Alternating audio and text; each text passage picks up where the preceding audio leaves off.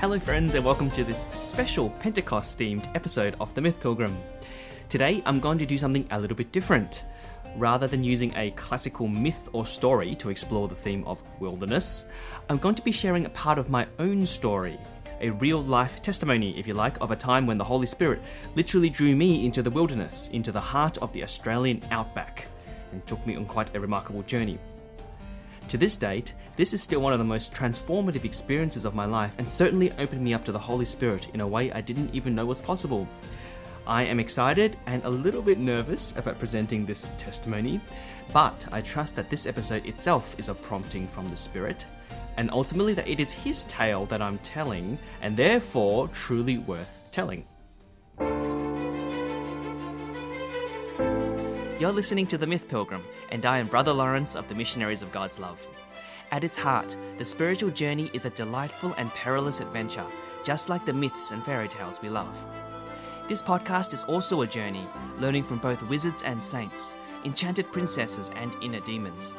Together, we'll discover how the great symbols of myth and fairy tale can guide us on our journey to God.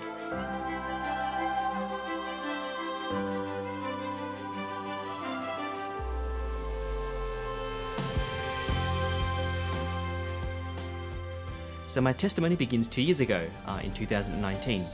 So at that stage, I was a 5th year brother in the Missionaries of God's Love, and around that time in our formation, brothers are sent away somewhere to do what we call a mission placement, which is like a sort of like a full-time, 6 months of full-time work experience, if you can call it that, for us brothers to have an experience of what it's like to be in a full-time mission placement. So I had about 7 locations to choose from in which I could apply for mission placement, overseas and around Australia. But the one place I really didn't want to go was in Darwin, which is, those of you who don't know, it's in the north of Australia, quite remote from the rest of Australia, and a very strong sort of Indigenous Australian, First Nation Australian community there. The reason I didn't want to go there was because I just figured that it was completely foreign to my own culture, my own upbringing. But secondly, I actually felt my natural gifting, like my ministry skills, wouldn't really make a difference. Like put me in front of a classroom, put me in front of even a microphone, recording podcasts, allow me to talk to a youth group or a youth ministry or something. I'd be comfortable. Yeah, I've done heaps of that before, but presence ministry with the Indigenous, where community and family and even kind of like a very physical expression of the faith, I just figured, no, that's not for me, and I secretly even hoped I'll never be sent there one day as a priest. But against my own expectations even, every time I brought mission placement into prayer, the city of Darwin kept coming into my heart. In a way I couldn't articulate even when I was trying to explain to the formators, I have this feeling of wanting to go to Darwin. Oh, why do you want to go to Darwin, Lawrence? I don't know. I couldn't explain it, and as I sat with this strange undercurrent kind of flowing, pulling me towards Darwin, I recognized it. Yeah, okay, this is probably like a Holy Spirit sort of thing, because it's happened once before, where I felt inexplicably drawn to something that would be contrary to my own kind of volition or my own rational kind of choices. And I recognized that, okay, this is maybe something Holy Spirit-y happening in itself, because I recognized there was one time in my life before, this was actually when I was discerning joining religious life, where the Spirit pulled me, drew me, inspired me to the Missionaries of God's Love against kind of what other people would predict. They think, oh, Lawrence's personality, let's see, he likes books, he likes studying, he's kind of quiet. Think of a religious order like maybe the Cistercians or, like a teaching order, the Dominicans, the Jesuits or something. But the MGLs, the Missionaries of God's Love, were a charismatic order, for one, which is something I'm like, what does that even mean? I'm very foreign to kind of using my whole body and open to the gift of the Spirit in praising and expressing the faith. And it's very, outwardly, superficially, it's very extroverted. Lots of big rallies, lots of young people, always with lay people. Whereas it's like, well, my natural inclination is to be by myself and quiet, So how does this work? Doesn't matter. The Holy Spirit drew me, and the more I got to know the brothers, the MGL brothers, during the kind of come and see periods, the more I just felt this is right. And I've never looked back since, so therefore the Holy Spirit is certainly knows more about me and my vocation than I do. Anyway, long story cut short, I went to Darwin, applied, got the 6 months in Darwin, and my time in Darwin, honestly, is still the best experience of my life. One of the richest, most surprising, most delightful, most healing, definitely a healing experience. One of the things you'll notice if you spend any amount of time with an Indigenous person or a community is that they are never in a rush. They taught me so much about, they are experiencing the same Catholic faith I am, the same gospel, the same Jesus Christ. But what I learned most about the Indigenous is learning to wait on the Spirit, learning to wait in anticipation, but also in patience. That at the right time and in the right way, the Lord will reveal himself and the Lord will carry and move and kind of make his way clear. But to wait. I quoted in an earlier episode on the Holy Spirit and Pocahontas this concept of Didiri, where we are river people and we can't hurry the river. We have to move with its currents. There's no sense in sort of trying to hurry the river up or to dam the river or control the river. No, we wait.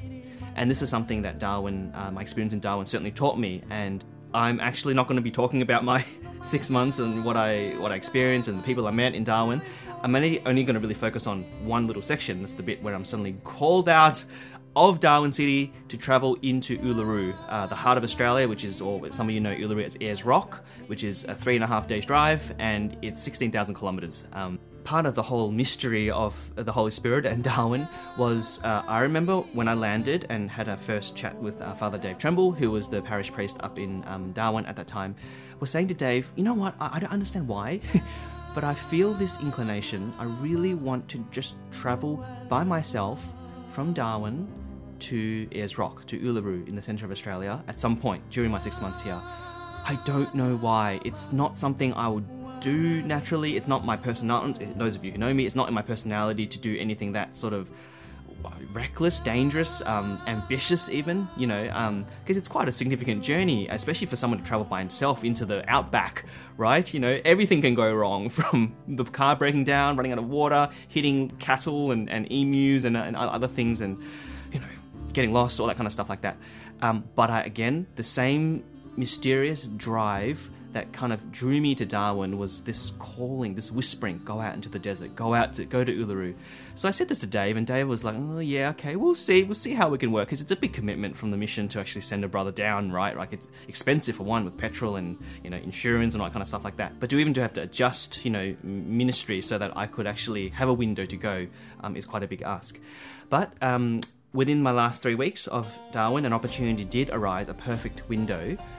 It was actually straight after Pentecost Sunday. So Pentecost Sunday had Mass in the morning, and I set off pretty much straight after Mass. So one of the things I will mention that it was really important was at Mass, it was a youth Mass. That morning we had received a little sheet of paper, kind of like an A5 size, with a little red flame, like a printed flame on it, kind of like the tongues of fire of the Holy Spirit that we'd been given. So I placed this, as I began driving, I placed this image of the Holy Spirit, of the fire, kind of in a way that on the dashboard, so that when I'm driving, the way it reflected in the windscreen, it actually looked like the fire of the Spirit was actually leading my journey into the centre of Australia. So it's like I couldn't help gazing out of the windshield without seeing this flame, kind of on the road leading ahead, like how in the book of Exodus, the pillar of fire led the Israelites into the desert and through danger and all that kind of stuff. So already, like, the way this pilgrimage was set up, this calling was set up, was this is going to be Spirit-led, and it always was in my consciousness. Okay. And I've got pictures of this, by the way, that I'm going to chuck on the website if you want to see how this flame thing worked on the windscreen. Okay. So one of the things I noticed straight away, so as the car began to leave the kind of the city of Darwin and emerge from the very lush trees and forest around the Darwin city, one of the things that struck me outside my own expectations or experience even of my spiritual life was this building up, this swelling within me, this desire to pray, this desire to suddenly, those of you who've experienced a gift of tongues, this is definitely one of those moments where I just felt this yearning for prayer and for intercession bubbling out of me in a really strange, powerful, pregnant sort of way. And like, even before, kind of casually, before I left Darwin, I had emailed a lot of my family and friends saying, hey, I'm doing this pilgrimage down to Uluru by myself. Please send through any prayer intentions that you have so I can pray for you along the way. So I kept those prayer intentions in mind, sicknesses and people who couldn't get pregnant, a family who were having financial issues, sure. But what the sense of this prayer was to specifically pray for the Australian church, Australians in general. Now this is, again, it's unusual for me because even though I was born and raised here, I wouldn't consider myself patriotic in that sense, but this real, I don't know, all I can say, it's a tangible sense of, okay, I hung my rosary, my trusted kind of green rosary on the rear view mirror, and I was loading that rosary with prayer, going around the rosary as I was, put my foot on the accelerator and kept driving south towards the centre of Australia. I kept on just praying and knowing that my prayers were actually going to hit their mark. It's a strange, I guess now I can say it's praying in the Spirit. It wasn't just me praying to God as if me and God were separate entities, but it was like the Spirit was moving me, inspiring me to pray the prayer of God. And I somehow knew, as I remember at a certain point in the journey, I went around all the cities, the capital cities in Australia, knowing something of their intentions, their political situation, actually just interceding for them and praying for whatever grace you want released over that city, Lord, I release it in your name. This has never happened to me before. This sudden, I became this total instrument of prayer, and that was in and of itself quite beautiful. And I thought, okay, maybe this is why the Lord's calling me on this little pilgrimage to pray for Australia. I'm like, sure, if that's what it is, I didn't expect it, but here it goes. So I did. Okay, the next milestone, the next chapter I'll share happened on the evening of the second night. So I've been traveling for 2.5 days at this point. It was going into evening, and so Darwin's at the very north, top end of Australia, tropical climate, and of course the centre of Australia is desert, is wilderness, is sand, the beautiful red sand, the red outback, as Australia's famous for. On this evening, there was a very noticeable transition of the plant life and the flora from the tropical into the red centre, into the desert. And that transition was in itself already, from a natural perspective, quite glorious. Add to the fact it was sunset. So you had that transition from day to night as well. This beautiful kind of, this transformation totally around me physically. But the one transformation I'll try to communicate now that is hard to articulate is interiorly. So I've been talking about this prayer suddenly kind of bubbling out of me. But this prayer changed in a different way, slightly different way during this time of transition. Was some of you may have picked up from the other Myth Pilgrim episodes, I love Saint Therese of Lisieux. And one of the things Saint Therese talks about is it's impossible for someone to approach the heart of Jesus without also bringing with them all the people and intentions that that person carries. Like, say, if I love my family and friends, X, Y, and Z, when I approach Jesus' heart in prayer, I automatically bring those family and friends and X, Y, and Z into the heart of Jesus as well. Like, that's how connected love is, and being the heart of the body, kind of like it's the one organ that draws the rest of the members in. As this transitional period was happening, I had this sense of, this is where it's very hard to explain in words. I had this sense of, I was bringing all the prayers that I was already praying and those coming into the heart of Jesus. Even though, yes, I was physically traveling into the heart of Australia, that category no longer existed. Like, maybe it's a quasi-mystical experience where I'm carrying all these prayers into the heart of Jesus, into the heart of Australia. It doesn't matter. It doesn't make any difference. I am now on this particular mission at this time, anointed by the Spirit to carry these prayers into the heart of Jesus in the same way Therese described. So that deepened in me this great love, this great mission for what I was doing. Add to that, that night when I stopped over at Tennant Creek, which is the last kind of town before we hit Alice Springs, the centre of Australia, I had Wi-Fi access, and Tim Kirk, who was the international leader of the Disciples of Jesus community, of which me, the Missionaries of God's Love, are a part of, he was sending an email out saying he's in Rome with the Pope and with Raniero Cantalamessa and a lot of these big kind of Catholic figures at the launch of Charis, which is a Pope Francis initiated a new kind of coming together of all the Catholic charismatic renewal movements and bodies in this new body of Charis. And he was just saying, the Lord's going to do wonderful things. The Spirit's at work. Let's pray for the church and pray for an outpouring of the Spirit on Australia. And I was like, oh, Tim, guess what? Email, I'm currently on this pilgrimage drive from Darwin to Uluru, and I'm praying for Australia. And Tim replied very soon, actually really quickly, despite the time difference, saying, oh, thank you for your email, Lawrence. I'm flying back to Australia the next day. How about I pray for this outpouring of the Holy Spirit from the air on the plane down, and, I'll pray for you on your land journey, praying with the same intention. So here I was suddenly, not only was I having these St. Therese moments and, praying for Australia, I felt I was somehow connected in, the Spirit was connecting me in with the Church Eternal, with with Rome, with the Pope, with all the intentions of the Church. Now, I've had this experience once before where Holy Spirit moment means I realize I'm swept up in this bigger story, this bigger eternal reality of the Church, that's animated by the Spirit. It happened in my first sort of conversion when I was 21 at Sydney World Youth Day, when I suddenly realized, I am part of something truly epic and global and eternal.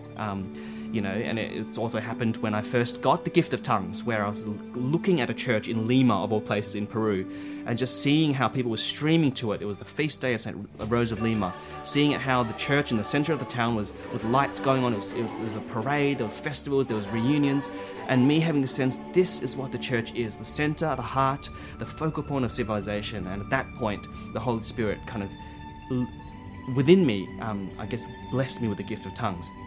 So anyway, Holy Spirit, church moments, eternal church moments come together.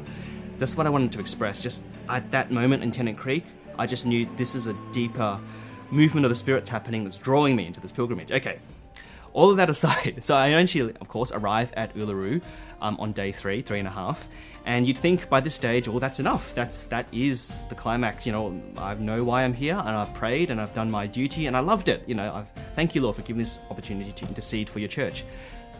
Arguably, the greatest blessing was still to come, and it caught me by surprise.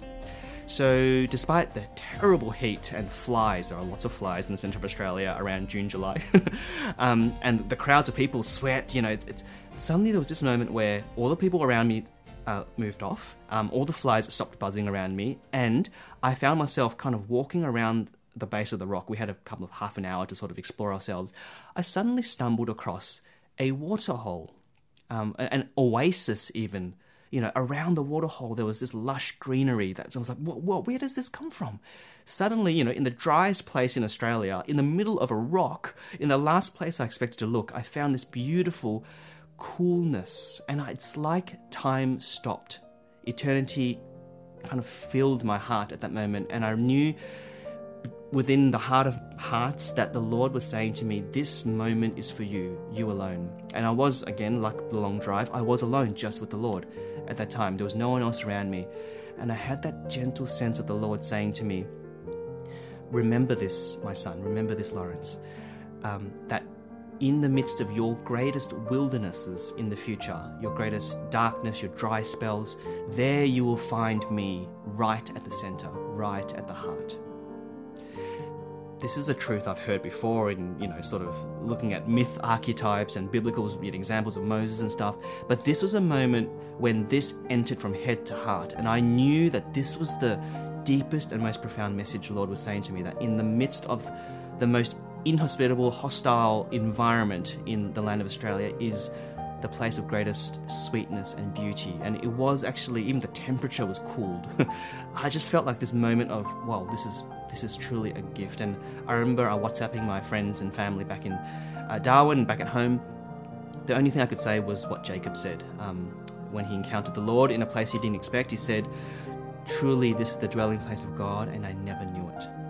And since then, dear friends, that's become my favourite Bible passage. Okay, so hopefully I'll be able to communicate something of the surprising graces and gifts of this journey, this kind of yielding to the Holy Spirit.